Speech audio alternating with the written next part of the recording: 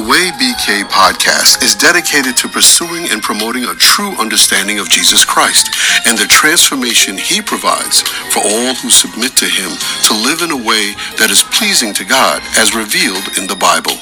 Let's join our hosts as they discuss The Way. Hey guys, welcome back to the Way BK podcast. We've been talking about following the way of Jesus. Today we're in Mark chapter 4. If you got a Bible and you're able to, go ahead and open your Bible there. We're going to pick it up in Mark chapter 4 and verse 21. So far in the Gospel of Mark, we've learned that Jesus is King and that he is the Son of God. And Mark's trying to prove that in this Gospel, but he's also trying to teach us some really important things about the kingdom of God.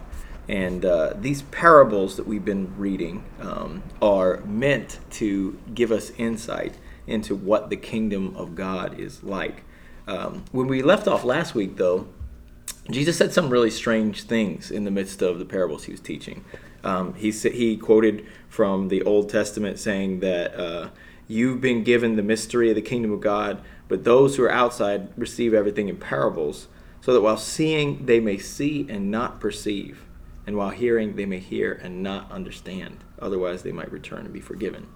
And at first glance, I guess you look at that and you might be wondering, like, wait, is Jesus trying to keep people out? Is he trying to keep people from actually understanding the word and the will of God? It's what it looks like, right? But truthfully, those who came to Jesus and sought an explanation received it. And what Jesus is going to explain in these verses is that actually his end goal is not to hide this truth, but the light that he's been given and the light that he's sharing is meant to be revealed. We'll see that in Mark chapter 4 and verse 21. Let's read together Mark 24, 21 through 25, and then we'll discuss it together. And Jesus was saying to them, "A lamp is not brought to be put under a basket, is it? Or under a bed? Is it not brought to be put on a lampstand? For nothing is hidden except to be revealed, nor has anything been secret, but that it would come to light. If anyone has ears to hear, let him hear." And he was saying to them, "Take care what you listen to. By your standard of measure, it will be measured to you, and more will be given you besides. For whoever has, to him more shall be given, and whoever does not have, even what he has shall be taken away from him." I don't know, Ben, as you look at those verses, what jumps out at you in this statement Jesus makes during the parables? Well, to your point, the parables and all the teachings and really the whole ministry of Jesus was meant to be an illumination, a revelation of God's nature. Right. However, some people wouldn't be. Right. And he did it in such a way that only those who are really seeking God would actually be illuminated, receive the revelation. But he does say here, hey, this all this stuff, it's a lamp. That's Right. the whole point. Now, y'all need to pay attention to what you're listening to. Because if you listen to the wrong stuff, you're going to end up messing yourself up. But if you listen to the right stuff, that's going to be what's going to strengthen you. It's going to make you what you ought to be. And you'll receive, although if you're not paying attention to the right stuff, even what you do have is going to get taken away. And you'll end up losing out. So Jesus isn't trying to keep people in the dark, unless they're not really interested. Unless you want to stay in the dark. Unless they're not really interested in hearing him. Which goes back to the last parable, right? Really, Jesus is trying to help the people, these crowds. He's very popular at this time. There's people coming from everywhere. But he's trying to get them to think not just, what makes someone a kingdom citizen is not just that they hear, right, but how they hear. Right. And again, here in this section, he's challenging them and testing their hearts and their ears to see what kind of listeners are you going to be. Which means the word of the kingdom is not just a revelation of the kingdom of God and of God himself, but it's a revelation of the hearer. Am I good soil? Am I shallow soil? Am I divided soil? Am I hardened? Back to the first parable in chapter 4. Am I somebody who's really seeking after God, or am I seeking after things of this world? The message of the kingdom reveals that, whatever the case may be. And that's really important because how we hear will determine how much we actually receive. Yep. There's kind of this really sobering part in verse 24.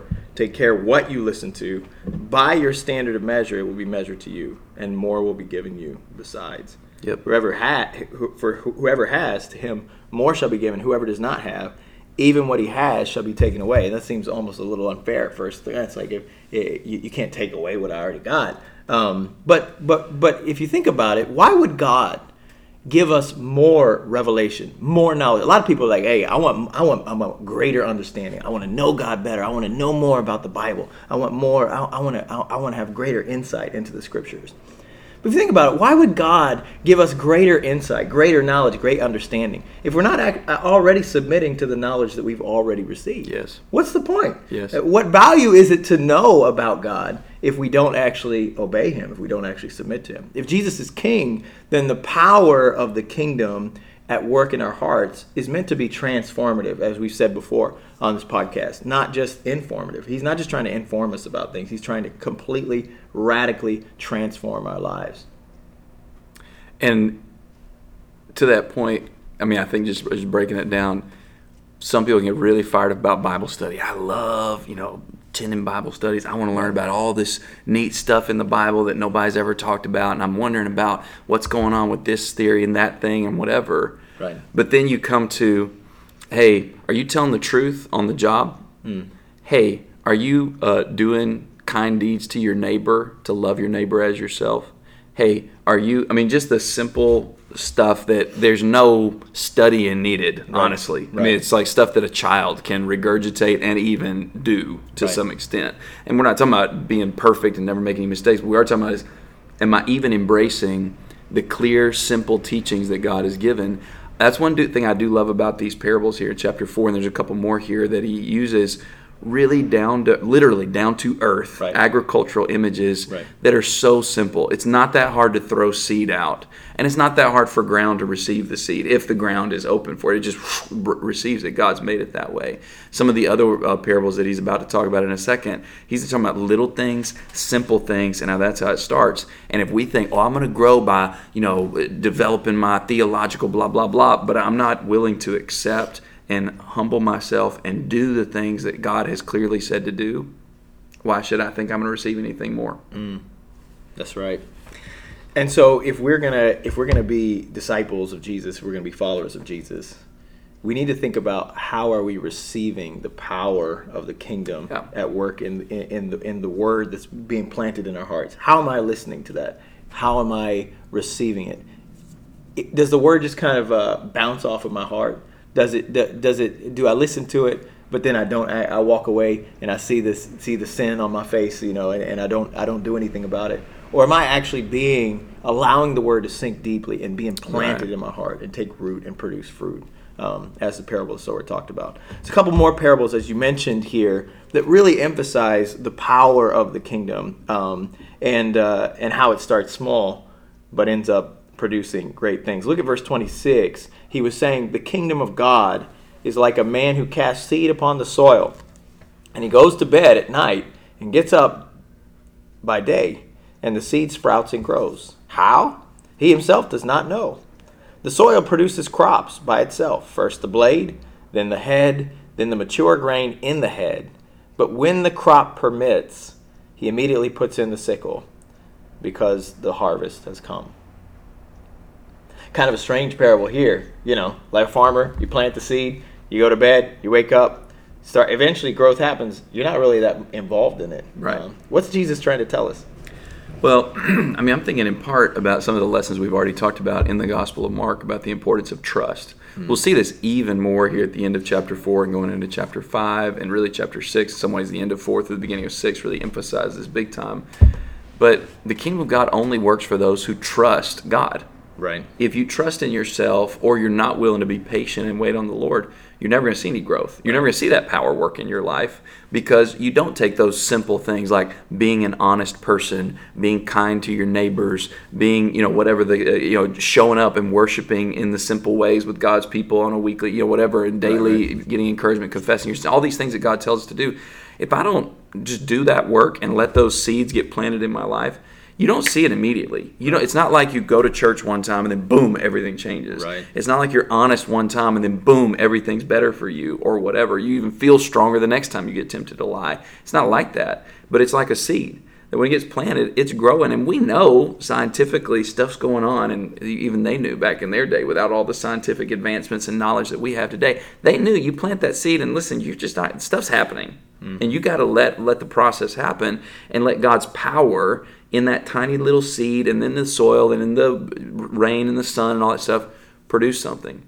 And even when it produces something, it doesn't produce everything. It produces first the little blade and then the head, and then there's a grain that comes out of it. Right. But you got to trust God in order to let His power work. But that requires a lot of real patience, a lot of real reliance, and understanding I can't go digging around. If I go digging around to see what's going on with that seed in the ground, I'm ruining it every time. You got to receive the word with humility and let it grow. I think that's right. In fact, sometimes we do that not just with ourselves. We try to force that growth with ourselves, or we want it to happen, by our own strength or our own power. We also can do that with other people, right? Mm-hmm. Hey, we try to, we want to plant the seed, but then we also want to pull it out of the ground, and we want to make it produce fruit and all that.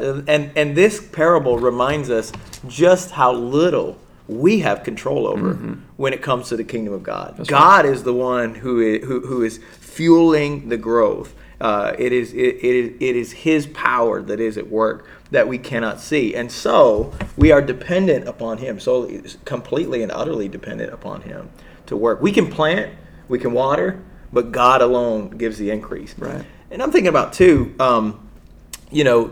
this parable, along with the next parable, maybe a little bit more familiar, the mustard seed parable, which displays the kingdom of God like a mustard seed, this tiny little seed, which when sown upon the soil, though it's smaller than all the seeds that are upon the soil, yet when it's sown, it grows up and becomes larger than all the garden plants and forms large branches so that the birds of the air can nest under its shade. Really, both of these parables, I think, kind of help us to see what's going to happen with the kingdom of God. Jesus is kind of foreshadowing. This is how the kingdom of God is going to work. You think about it, when we just started here, it's like one Jewish rabbi, pretty unknown, didn't go to any Jewish, any of the greatest Jewish colleges and universities, and a few random disciples, none of which seem like the guys that you would be top of the class, the guys you would expect to be great in the kingdom of God. Starts very, very small. Right. But the kingdom of God is going to grow and grow and grow because there's a power that's fueling it that comes from God Himself.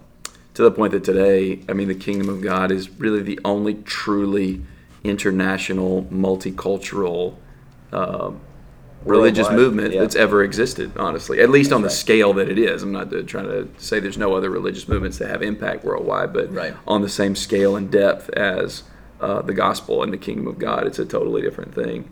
Right. And once again, and I think we've been talking about power here, and this whole thing is about the power of God. But I love this parable because it shows it doesn't look very powerful. Right. The Word of God doesn't seem very powerful when you're reading it, thinking about it, talking about it with others. The things that God tells us to do in His Word don't seem like they're a real source of power or strength to make us better. A lot of times it seems like the opposite. And a lot of times those little acts of faith, those little acts of obedience, those little acts of reliance upon God, they don't seem like they're going to make a difference. But He says those things are like little mustard seed. And within your own, obviously globally, there's how the kingdom of God, but even internally and personally, the way the kingdom of God fills us up, takes us over, makes us into something, it starts out in a really small way. Right. But then it grows more and more. And that power is something that's not what we think of as powerful. Yeah, this is really a countercultural kingdom, right? All the things that the world would say, like, hey, this is how you become great, this is how you become powerful. Jesus would come and say, hey, actually it doesn't work like that in the kingdom of God. The kingdoms of men may be that way, but it's not like that. But actually, there's a greater power at work here in this kingdom. There's a greater power that is at work that works in completely transformative ways by starting on the inside of us and completely changing who we are. I think a lot of the kingdoms of the world is not that way. You get power by changing other people, by stepping on other people and that sort of thing. Through force. Yeah, Jesus is going to say the exact opposite. The kingdom of God, the power of the kingdom begins with the word of God taking root in your heart and completely changing who you are, making you not more selfish, more egotistical, less selfish, less egotistical, more focused on the needs of others. Yeah. And that's something that certainly was demonstrated throughout the scriptures and throughout God's history leading up to the time of Jesus. But really, all these parables, you can imagine some people walking away, and some people did walk away. I mean, the text even alludes to that there were people that really didn't understand these things. Only his disciples, only those who really sought understanding would. But all that understanding is filtered through the person of Jesus, which is why I like the stories that follow this, and the one in particular here at the end of chapter 4. It helps because all this sounds good, but you're like, I don't know, why should I trust what this carpenter turned rabbi from Nazareth says? Why should I trust what he says about the kingdom of God? Right. And of course, this is a culmination of things we've already seen about the authority and power of Jesus, and this sets up further demonstrations of Jesus' power and why we should trust him, and therefore trust the message he gives us about the power of the kingdom of God.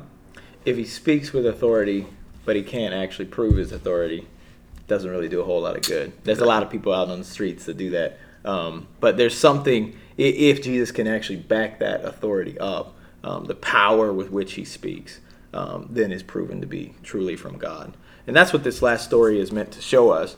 Look at Mark chapter 4 and verse 35. On that day when evening came, he said to them, "Let's go over to the other side." And leaving the crowd, they took him along with them in the boat, just as he was. And other boats were with him. And there arose a fierce gale of wind, and the waves were breaking over the boat so much that the boat was already filling up. Jesus himself was in the stern asleep on the cushion. And they woke him up and said to him, "Teacher, do you not care that we are perishing?" And he got up, rebuked the wind, and said to the sea, "Hush, be still." And the wind died down, and it became perfectly calm. And he said to them, "Why are you afraid? Do you still have no faith?" And they became very much afraid and said to one another, "Who then is this, that even the wind and the sea obey him?" Wow, what a story. I don't know what you're thinking. If you're a disciple, you're on the boat. You've just been spending a long day working, doing the work of God, and now you're on the boat heading across, and all of a sudden you get hit by a terrifying storm. I don't know about you. I think I'm, weary from the day, long day. I'd be a little afraid too. Sure. Yeah, and that's exactly right. I mean, it's actually kind of shocking how Jesus responds to that. It's not that shocking. Well, I guess it is shocking how Jesus is able to handle this situation. Yeah. This is by far the most demonstrably powerful thing Jesus has done. I mean, Right. the most powerful thing he's done is forgiving somebody's sins or whatnot, right? That's Right. the biggest thing. But you can't see that. Right. Yeah. This is the one where, man, I mean, we've heard of healings, we've heard a lot of this stuff, but for somebody to stop the wind and the waves, which is a noteworthy thing. Jesus doesn't just get lucky and say, "Peace, be still," and the wind stops. Like, oh, cool. But they're still rocking really hard with the waves. He controls all the elements. He's in total control of the natural world. That's why they asked the big question, who is this? Even the wind and the sea obey him. And they knew who's the only person who the wind and the sea obey. That's God himself. They were seeing God working right in front of them in a person in the form of Jesus. So all that is pretty astounding. But as shocking and as unheard of it would be for somebody to be able to do this stuff, I think it also is, wait, Jesus, give us a break. I mean, we thought we were going to die. This isn't our first rodeo either. Right. We've been on the sea before. Right. We've been in storms before. And we know what the sea can do to people. And you say, why are we afraid? Do you have no faith? No faith. We've been following you. We've left our homes and our jobs and respectability and all kinds of stuff. No faith. That seems a little harsh to us, I think, Right. at first glance.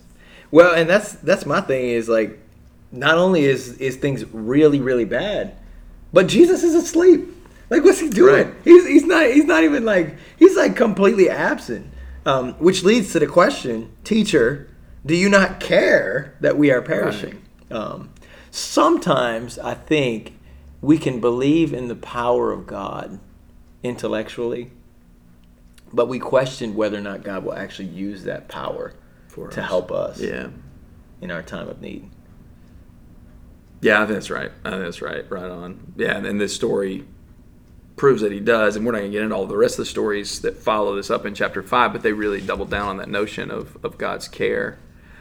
I do love, so that's the question, and you can understand why they would feel that way, because they question, don't you care? You're sleeping through our problems. And sometimes when God's power is working in our lives, it kind of feels like God's sleeping through our problems. Yep. He just throws the word into us, tells us to do all this stuff, and because I'm honest on the job, I'm not getting promotions, and I might even get fired, and people don't like me very much. Right. And though I'm being kind to my neighbors, they don't seem to be kind in response, and they don't seem to appreciate me one little tiny bit. And it seems like keeping the word of God is making things even worse, and I'm not sure if I really trust him or trust his word very much. And I think this brings us back to the question Jesus asked them, why are you afraid? Do you still have no faith? How could Jesus say that they had no faith? And I think the answer is back at the beginning of this little story in verse 35. He says, let's cross over to the other side of the sea. He doesn't say, let's just get in the boat. He doesn't say, let's get in the boat and see what happens. He says, let's go to the other side of the sea. And then in the middle of the sea, they say, we're perishing. Right. And so I think that's why Jesus could say, do you have no faith? Jesus is saying, I didn't say we were going to die. I didn't even just leave it open-ended as to how this trip was going to go. I told you it was going to happen. We're going to the other side. Do you still have no faith in what I have to say? Have y'all not seen the stuff that I've been doing? When I say it, I mean it, and it's going to happen. And I think that's the power we have to learn to trust in. When God says something, he means it, and it's going to happen that way. It's just up to us if we're going to trust him or not. And that's the question. The power of God's promises are not going to fail. Like, God's promises are going to be true. God's word is going to be faithful. It is going to end. But sometimes when we get in the middle of the sea, it doesn't look like it to us. And we begin to doubt, and we begin to worry, and we get afraid. And that's why I think it's helpful, this story, that Jesus gets up and he rebukes the wind and says, hush, be still. In so doing, he's reminding them, yes, I care. Of course I care. I'm here to bring the power of God into your lives to change you. But the power of God is not something that is just coming down from heaven to simply show us, show off how great God is. Right. It's meant to actually affect our lives and calm the storms of our lives, calm the storms of our heart. And you think about this, so many of us, we live life full of anxieties, full of fears. We're afraid of the wind. We're afraid of the waves. We're afraid of so many different things in life, that storms of life that have kind of trapped us, or we feel like, how am I going to get out of this, or how am I going to get through this, or how could this ever turn out for good? And this story reminds us Jesus is aware of the storms, and he has the power to calm them, and he will calm them in the end. Sometimes he lets us suffer a little bit. He lets us experience a little bit of the wind and the waves to be able to appreciate just how great his power is. Yeah. And that's how his word works. And all these parables that we've been reading in chapter 4, if we're going to listen to him, the way it's going to work initially is a storm. His word takes you through a storm, and it honestly messes up your life a lot of times whenever but that's not because his word is a problem. Our lives are a problem. Right. And we're having to emerge out of a bunch of things, which means we have to cross over a great gulf to get to something good on the other side. And so, whenever you listen to his word, it's probably going to mess your life up for a little while. You're going to have some complications. He calls it a cross later. Death. That's what it means to listen to Jesus and to trust in the power of his word. But these stories, the seed stories, and then this story right here with the sea and the storm, proves that while God's word will take you through a storm, it will bring you to peace on the other side, because his word has the power to rebuke whatever may arise, whatever problem may arise, if we keep on trusting in him. And that's the challenge of these stories, I think. And so I guess our takeaway today is, where is your faith? What are you putting your trust in? And how much faith do you have in the Lord? Every one of us is going to face the storms of life. Every one of us is going to go through them. And sometimes it will feel like Jesus is asleep in the boat. Yep. But we know he cares. We know that he is able. This act, what Jesus does here, you don't see miracles like this in the Old Testament done by other people. When Jesus is calming the wind and the waves, he is doing what everybody, Jewish or pagan or Gentile, understood only God can do. And by doing this great act, Jesus is showing that he truly is the Son of God, that he really does have the power of God at work in him. When the storms of life come up, it's important for us to remember stories like this that remind us, yes, he cares, and yes, he is able. He's able to deliver me from this. And that's what strengthens me to trust this. Of course, there's far greater proof of that still to come in this book. And so stay with us. We'll keep moving through this book until we get to the greatest example that Jesus cares and that he's able to deliver us. Amen. Thanks as always for joining us, for listening. If there's anything we can do for you to help, let us know. Reach out, and we'd love to do whatever we can to help you to listen more to Jesus, to trust his word, and be able to be strengthened through it. Thanks, guys. The aim of The Way BK is to share the gospel of Jesus Christ across Brooklyn and beyond. For more information or to contact us, please visit www.thewaybk.com.